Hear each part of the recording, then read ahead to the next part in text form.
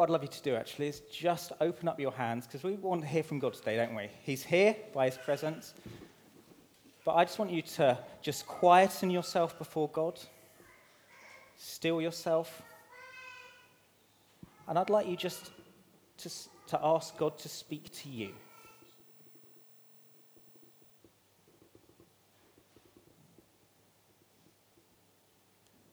Lord Jesus, we say we are here for you this evening. Lord, would you speak to us? Would you work in us? Would you do what only you can do? God, we want to pray, let us hear your voice. Let us be changed. We ask for that in Jesus' name, for his glory. Amen. Okay, this Wednesday, we'll be kicking off 40 for 40. And what that is about is we're looking for 40 people from our church. There can be more, but we're looking for at least 40 people from our church committing for 40 days to pray for our church. And really the question is, what could God do? We know he's the way maker. We know he's the one who can open things up.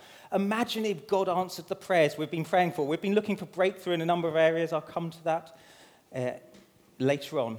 But imagine what God could do. And I, in a sense, there's this call and there's this commitment as we're learning to pray as a church, to learn persistence in prayer and to learn to cry out to God for breakthrough and transformation. So how we do that, if you sign up for that, and there'll be a sign-up sheet at the back of the church today, every day you'll receive a WhatsApp message with a prayer point to really pray for regarding the church.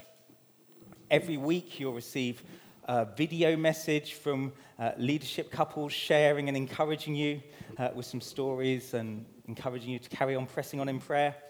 We'll have opportunities to gather together corporately to pray a few times in that time.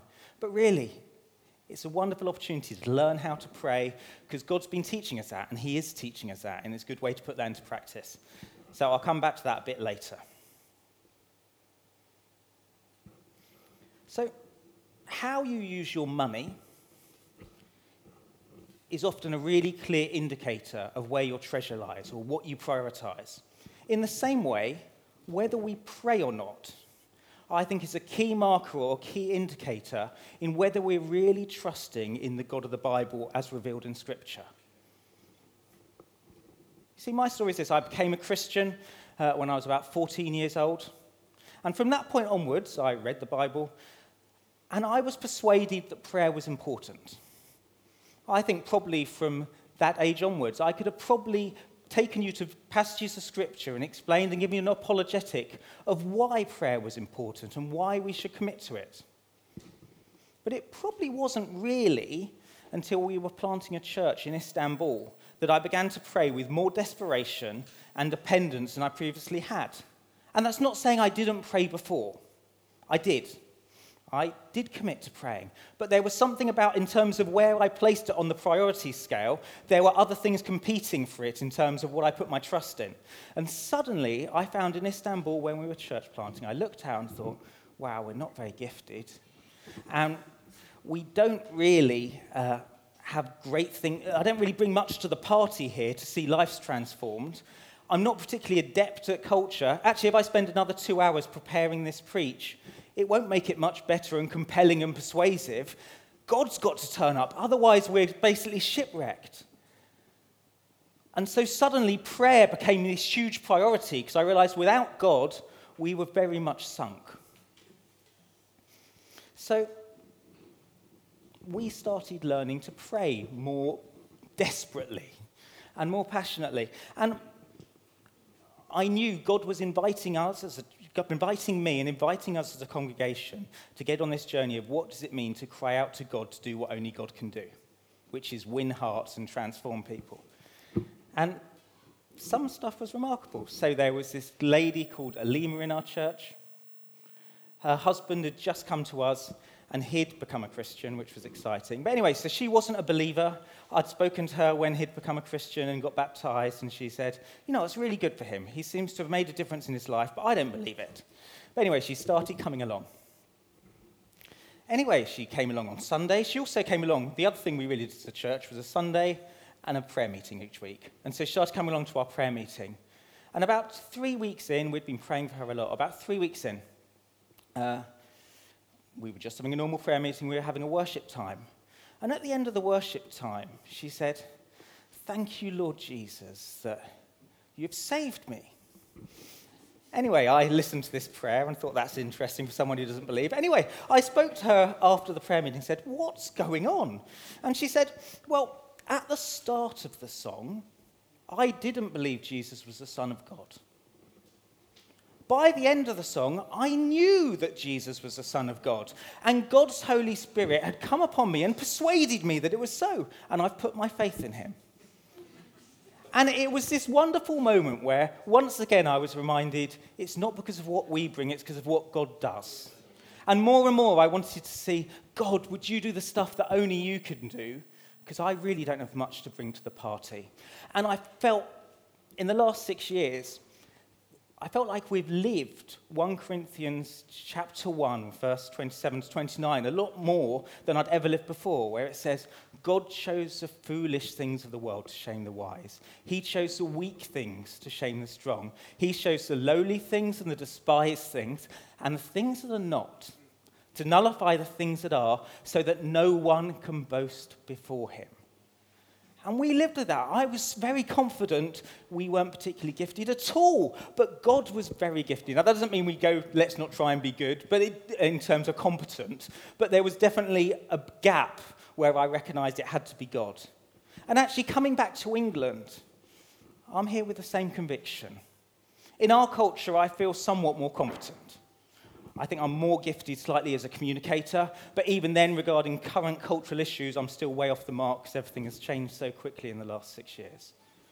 But even with any competence and any gifting we may bring to the table, we desperately need God to blow on it. Actually, I look at us as a church, and I think we do stuff competently. I think there's genuinely a level of competence. But what we long to see is God to blow on it and for fire to come up on it, and suddenly the stuff we've been dreaming for to start taking place. And we are seeing some of that, but there's more. And here's the privilege. God has invited us to partner with him in bringing about his kingdom purposes through prayer. There's this invitation this year, particularly as we as a church are learning to pray, to partner with God to learn to see his kingdom purposes come about through prayer.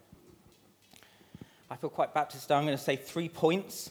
And the first one is this. There's a conviction that prayer is essential. We've got to have a conviction that prayer is essential. As part of my daily Bible reading, I've been reading through the Gospels once again. And what I find so striking is that Jesus, the Son of God, the one who is fully God and fully man, prioritizes prayer. He often withdrew from the busyness of ministry to spend time praying. Let me just read a few verses from Luke's Gospel just to highlight this and bring it home. You've got this bit where it talks about the crowds continually gathering to Jesus. And then it says in Luke 5, but he, Jesus, would withdraw to desolate places and pray. The night before, he chooses the 12 apostles, disciples. What's it say he does? In these days, he went out to the mountain to pray. And all night he continued in prayer to God. Prior to his transfiguration, which was when his appearance changed on the mountain and suddenly the disciples saw him in all his glory, it says this, he took with him Peter and John and James, so there were a group of them there in this instance, and went up on the mountain to pray. And then just before the biggest anguish Jesus ever faced, before his crucifixion, we read this.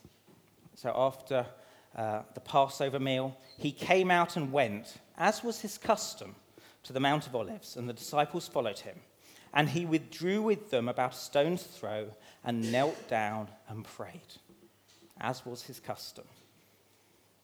Jesus, the Son of God, prioritized prayer. If Jesus, the one who embodies perfect humanity, flawlessness, communed with God the Father in prayer, if Jesus brought his needs and upcoming issues to God in prayer, I would argue that we, in our weakness and in our brokenness and in our frailty, also need to come to God in prayer. Jesus is our example who's held up and we go, okay, he needed to pray. Actually, that's a good idea. Secondly, we live with a conviction that Jesus wants to teach us how to pray. You see, we don't simply hold to a model that says, Jesus was a prayer, therefore you should pray more. We don't, as a leadership team, just put a heavy weight on you saying, pray more. Go on, pray more, because that's what you should do as Christians. Because the good news is this: Jesus is willing and wants to teach us how to pray. We're invited into the school of prayer for him to come and teach us. In Luke chapter 11, verse 1, we read the following.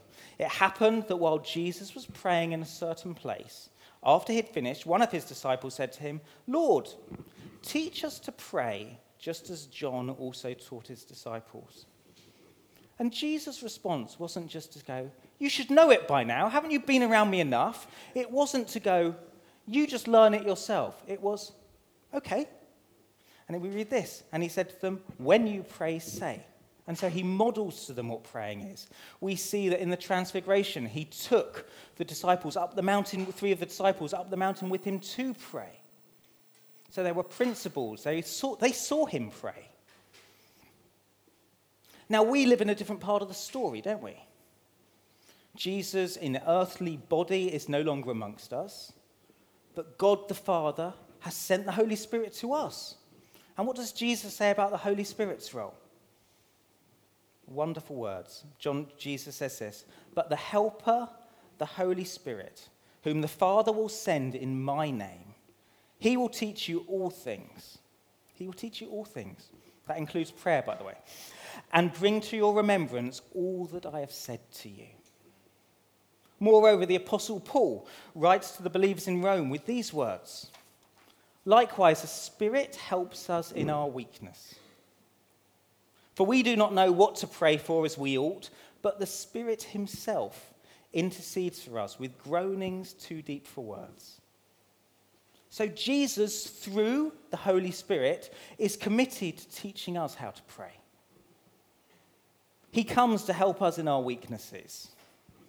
When we cry out, "God, teach us how to pray," we're not coming up against God's reluctance.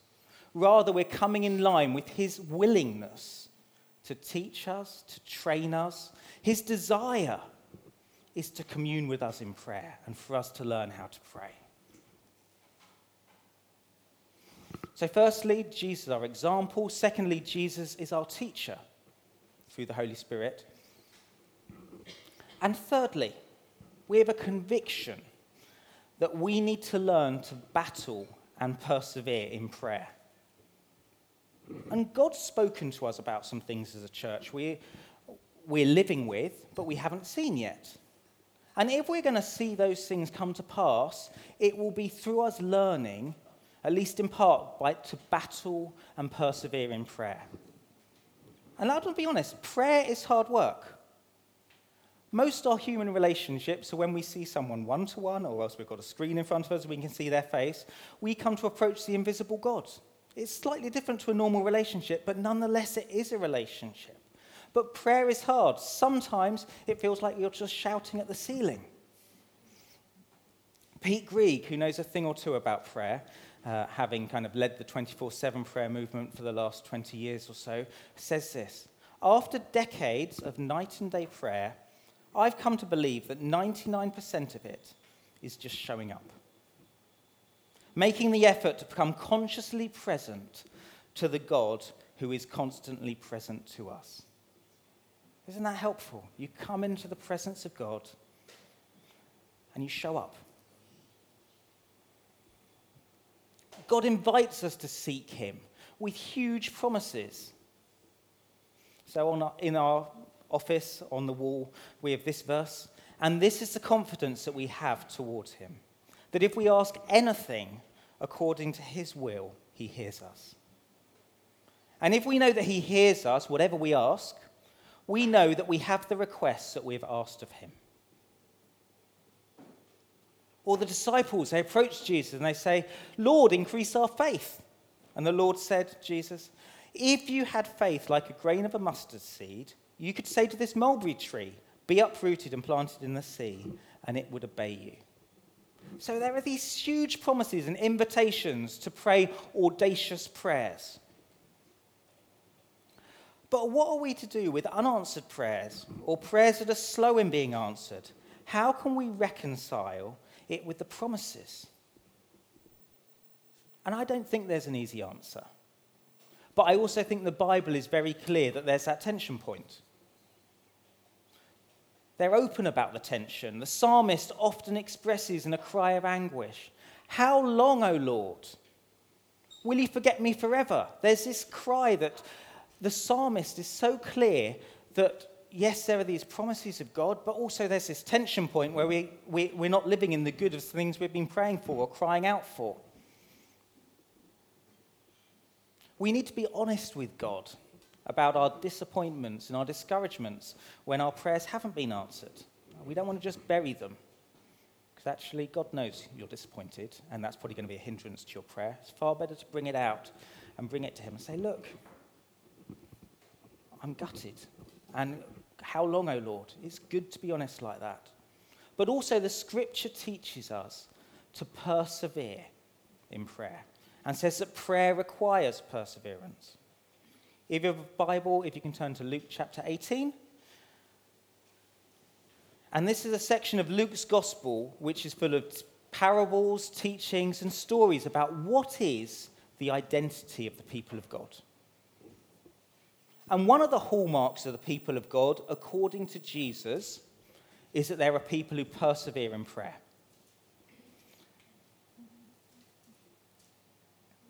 And Jesus was very clear about the fact we need to persevere in prayer. Verse 1 of that chapter says this. And he, Jesus, told them a parable to the effect that they ought to always pray and not lose heart. You see, the reality is that when prayers aren't answered, and a long time in the answering, we do often lose heart. We do want to give up from praying. And Jesus is saying, look, this will happen. Be prepared and don't give up. Let me try and earth this in a bit of reality and talk about some areas in my life where I'm living with the persistent praying and not yet seeing an answer. I've been praying for my dad, who just turned 80 last year, to put his trust in Jesus for over 25 years. 20 years ago, he went on an Alpha course to explore Christianity. I thought he's going to become a Christian then. He didn't. 15 years ago, my brother-in-law was dramatically healed from a prolapsed disc. So he'd been signed off work for a year, not been able to go to work, lying down most of the time. Suddenly, healed in an instant, was able to do everyday life. And I remember thinking, I'm going to have a chat with my dad. Surely this is a turning point. And I spoke to him and said, Dad, what do you make of this miracle that took place? And his response was, well, it took God a long time, didn't it? So there was still unbelief, even though he did see that there was just dramatic transformation. And I've gone through this cycle of sometimes sort of giving up almost in prayer for a season. But I'm committed to praying for him because I do believe God is patient, not wanting anyone to perish, but everyone to come to repentance. I do believe God can work in his heart, even if for the last 25 years I've seen some movement, but not the movement we need to see. For the last 6 years, we poured our lives into seeing a church planted in Istanbul. And then we moved back this summer. And actually at the same time, 4 leadership couples have all moved since us moving and now. And what that's meant is you've got a church with a number of really enthusiastic, Jesus-loving young believers, Turkish, but also you've got no real person taking it on with leadership, gifting and vision, pushing it forward. And I'm praying, oh God, would you bring a Turkish leader through who's got gifting and a heart and who can unite this thing and build something? And I've been praying for that for the last 6 months. At the moment, it's still not there. And it's something something we as a church, but it's something we poured our lives into. And I'm still praying for that. So this The idea of needing to persevere in prayer is something I'm living with, as you are living with, and I'm sure you've got your stories to share. So let's read this parable. What motivates us to keep going in prayer? And Jesus told them this parable to the effect that they ought to always to pray and not lose heart. He said, in a certain city there was a judge who neither feared God nor respected man. And there was a widow in that city who kept coming to him saying, give me justice against my adversary. For a while he refused. But afterwards he said to himself, though I neither fear God nor respect man, yet because of this widow keeps bothering me, it says in the Message, badgering me, I will give her justice, so that she will not beat me down by her continual coming. And the Lord said, hear what the unrighteous judge says. And will not God give justice to his elect, who cry to him day and night? Will he delay long over them? I tell you the truth, he will give justice to them speedily. Nevertheless, when the Son of Man comes, will he find faith on earth? You see, in this parable, Jesus is drawing a contrast. There's a judge. Yet this judge was not interested in justice. It says in the Message translation, he never gave a thought about God and cared nothing for people. In the Middle East, when someone's crying out for help, they will often say this. Well, in Turkey, they say this. Allah razısı için, bana yardım edin, which means, for Allah's sake, for God's sake, help me. And so they go down the, look, God's just, do it for him, or else they go down the route of describing their plight and saying, look, take compassion on my situation. But the trouble is with this judge, he doesn't fear God, he doesn't care about people, he's not moved any way for that. He's completely indifferent to the lady's situation and her cries. Moreover, this woman had no influence or little influence in society. Kenneth Bailey writes this, the widow in the Old Testament is a classic symbol of the most vulnerable adults in the culture. In Middle East society, women do not go to courts. Men go for them. When this woman appears, the reader knows that she is alone, with no father, uncle, brother, nephew to speak for her. She must plead her case alone. So you've got this indifferent judge. You've got this vulnerable lady on her own. And alone and against impossible odds, the widow plays the only card she can, which is her loud and her persistent pleading. She refuses to be ignored or turned away, and day after day she approaches the judge and says, give me justice. Give me justice, she says, day after day after day. And this judge, who is completely indifferent, doesn't care for her situation, actually his heart never changes. He doesn't relent because he suddenly feels compassion. No, his heart remains as hard as ever. It's just he wants the lady to stop bothering him. He wants the lady to stop wearing him down. As the Message says, I'd better do something than see that she gets justice, otherwise I'm going to end up beaten black and blue by her pounding. So this judge, completely indifferent, but nonetheless, because this lady was audacious and persistent, she finally gets her justice. And then Jesus isn't saying, and God's like that judge. Rather, he's saying, God is so different to this judge. If this judge, who is so indifferent, does not fear man or God, nonetheless grants justice, how much more will God, who loves justice, who cares for people's plight, how much more will he answer? Jesus identifies the people of God as God's elect. It's those who God's chosen.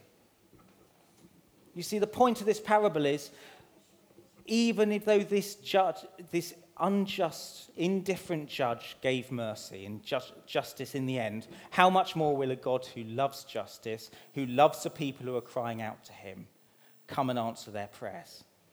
And he says, and he will come quickly.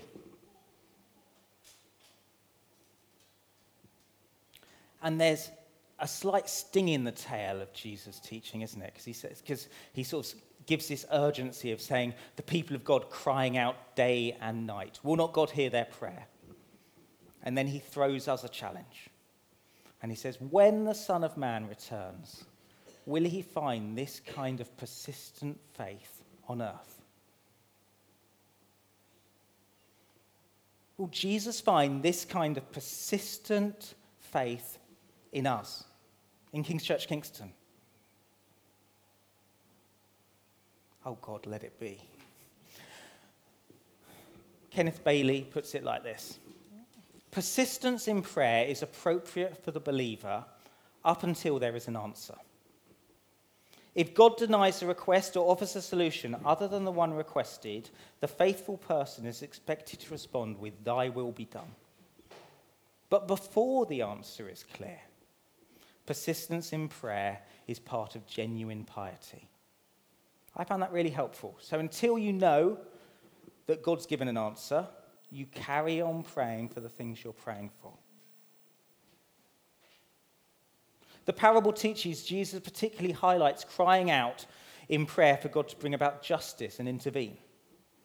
Actually, the preceding verses are talking about being prepared for Jesus coming back and the suffering and opposition and rejection that God's people have often faced.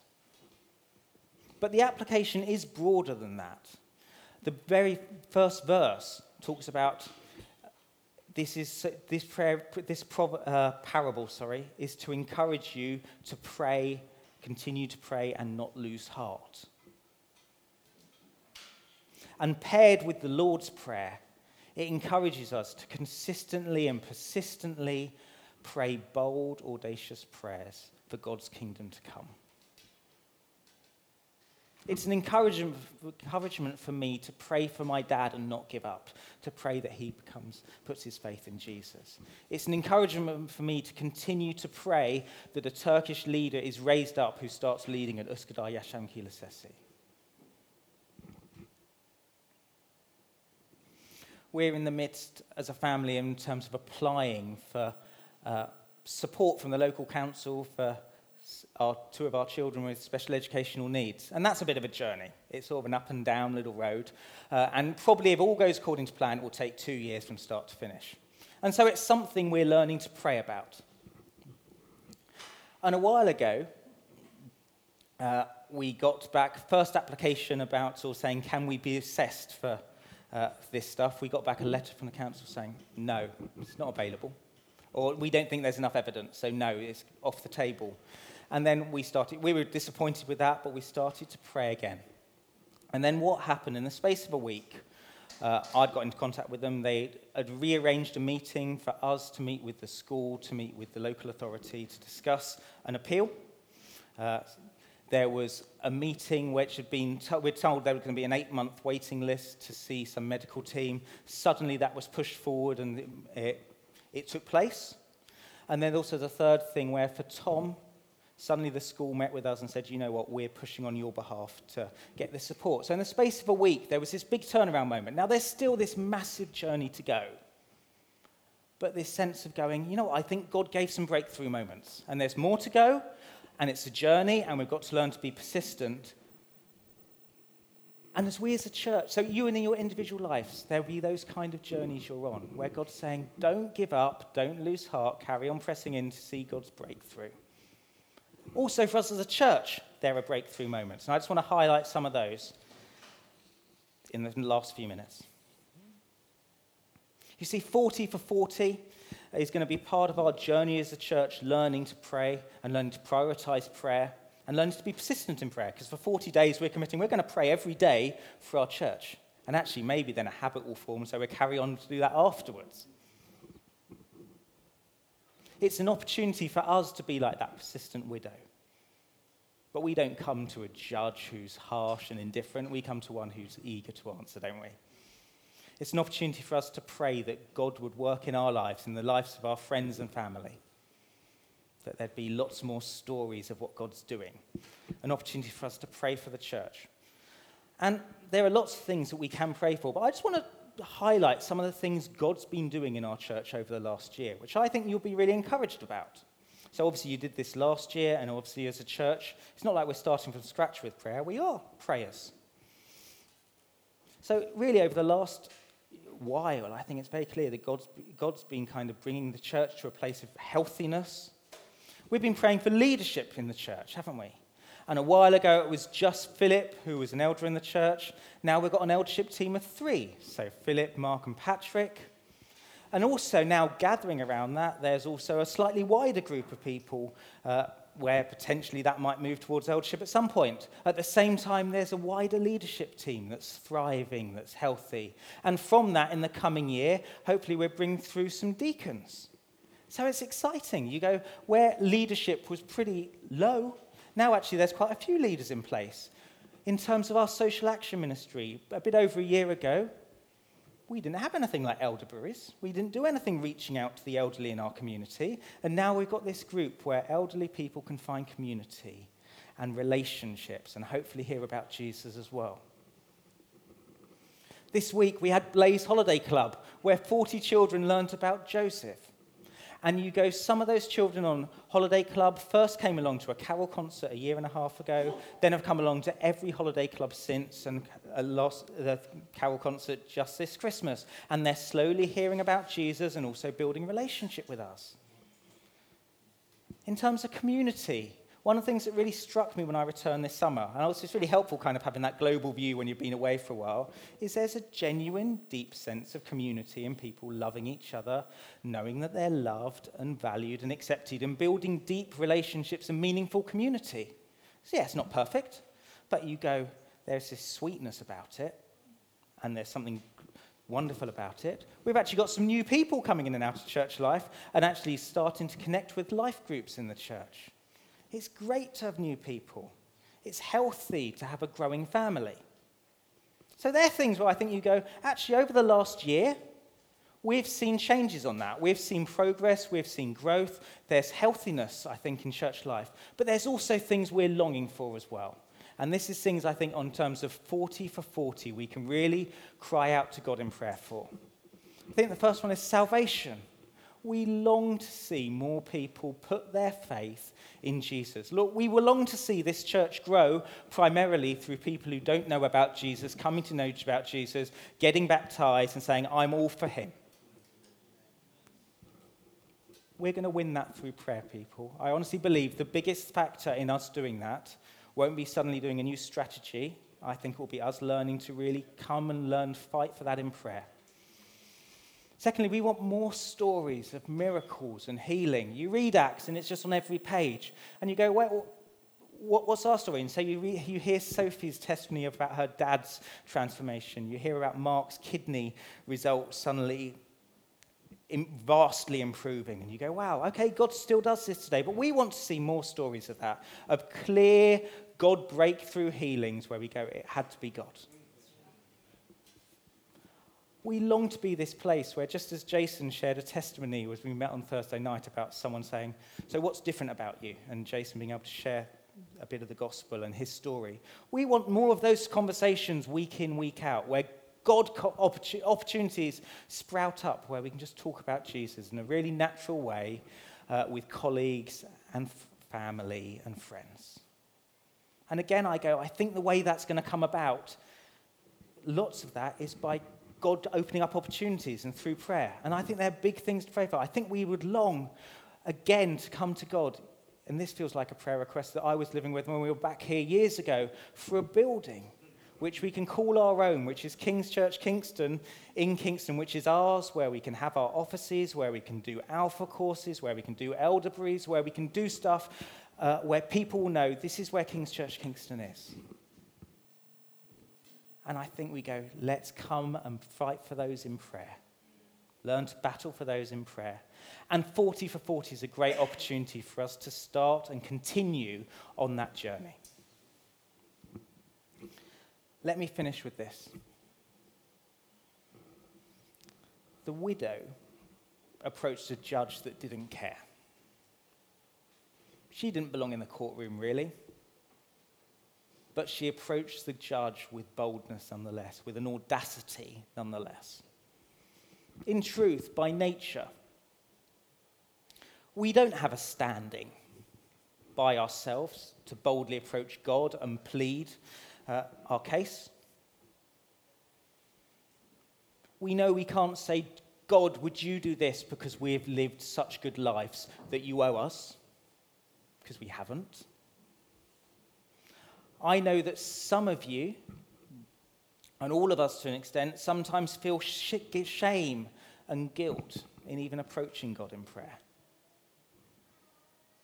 You feel like you don't belong. Actually, I haven't got a place there. And the wonder is this: Jesus, who is our model, who is our teacher, who is our advocate, he was the one who was fully God and fully man. He was the one who did no wrong. He was the one who was crucified and died as a criminal to take our sin and take our shame. He was the one who rose again 3 days later. And the Bible teaches that those who have put their faith in Jesus as their Lord and Saviour, they become adopted into the family of God. They become children of the living God. And suddenly, where in the past they were outcasts and far from God, now they can walk up as children to a Father in heaven who welcomes them, where there's access to the King of Kings and Lord of Lords. And we get the privilege of knowing we can approach. We get the privilege of knowing that the God in heaven is interested and hears. My children are not backwards in coming forwards. My children are very comfortable in telling me their requests of what they want, and they will do that more than once. And you know what? Normally, if that is actually for their good and it's within my resources to do it, I will normally, with joy, grant that and do it. How much more that we come to a God who is in heaven, who has all the resources, who loves us, who knows us, who cares for us, and we can approach him. We're no longer the widow. We're the heirs who can approach. And I think particularly there's a few of you, maybe at least one of you in the room, who I think shame almost prevents you from coming towards God in prayer. There's this sense where you go, I don't belong. I don't belong. And so this whole thing of talking about prayer, suddenly it feels like there's this barrier that comes up where you go, well, actually, I don't feel I can really enter God's presence. If you've put your faith in Jesus, Jesus takes away shame and gives honor. He gives you a place at the table. He gives you a place to approach. And I think there's probably some breakthrough that needs to take place in terms of God meeting with you and transforming that. But there is a place we can approach. We're invited, just as we're invited to pray. Can I pray? So just say, do sign up for 40 for 40.